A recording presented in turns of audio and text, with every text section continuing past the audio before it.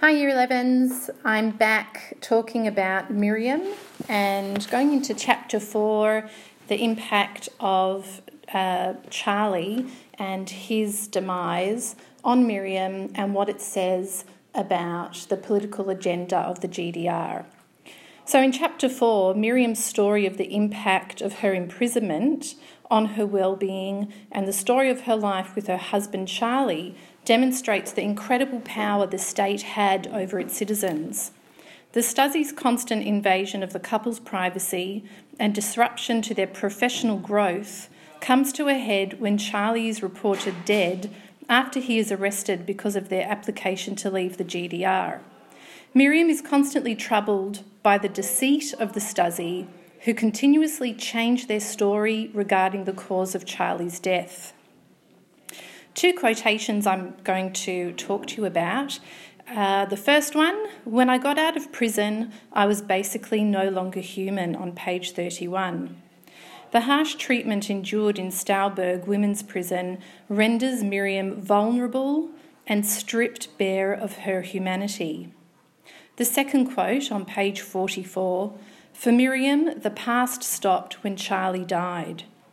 Despite the fall of the Berlin Wall and the years that have passed since Charlie's death, Miriam's life is inextricably affected by her time under the GDR. Even when the wall has fallen, Miriam is still impacted by what happened during that time that she lived behind the wall. So one focus question that I'm going to raise in this podcast is, how does Funda convey her rising horror at the story Miriam tells us? We used the phrase subjective narration when we talked about Anna Funda and in her writing in Stasiland.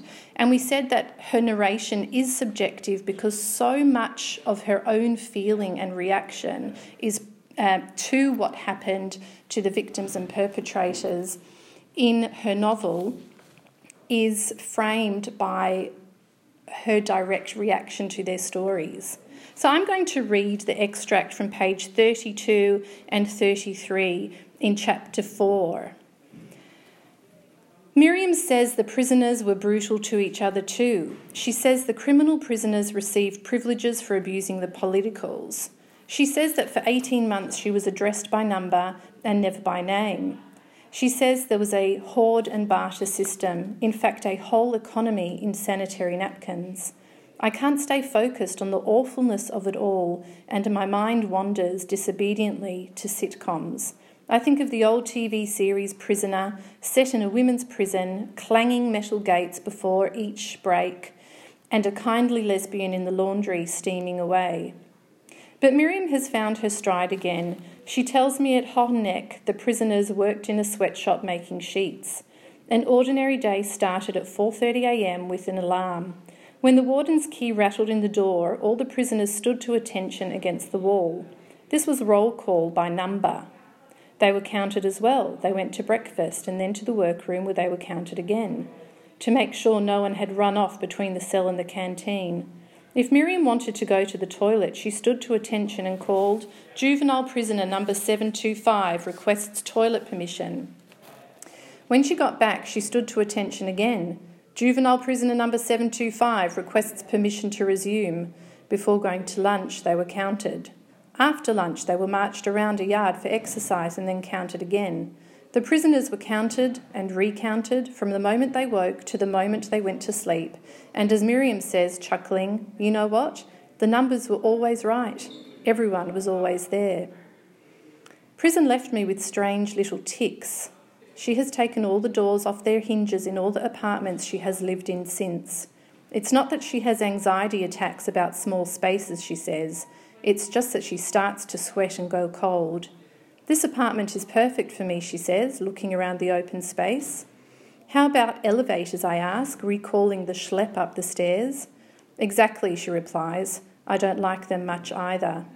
One day, years later, her husband Charlie was fooling around at home playing the guitar. Miriam said something provocative and he stood up suddenly, lifting his arm up to take the guitar strap off.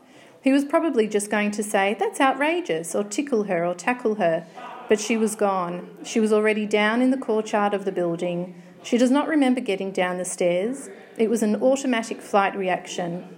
Charlie came out to coax her back up. He was distraught.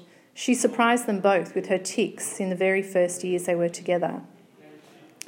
All of a sudden, I am very tired, as though my bones have gone soft. I look up, and it is dark outside. I want someone to give her a rub. I want someone to give me a rub. I want the benevolent prison governess of TV land to have existed. I want the lesbian with the heart of gold to have protected the little girl. And I think of what is still to come. So we can see from Anna Funder's narration that she's aching and tired from having heard Miriam's recount of what happened to her. It's interesting to think about Anna Funder's narration and how she is reacting to the stories that are being told to her and what that actually does to us and our reading, how it frames our reading of this text, which is essentially about people who lived behind the wall. I look forward to discussing this further with you in class, and I look forward to see how you are writing on this topic.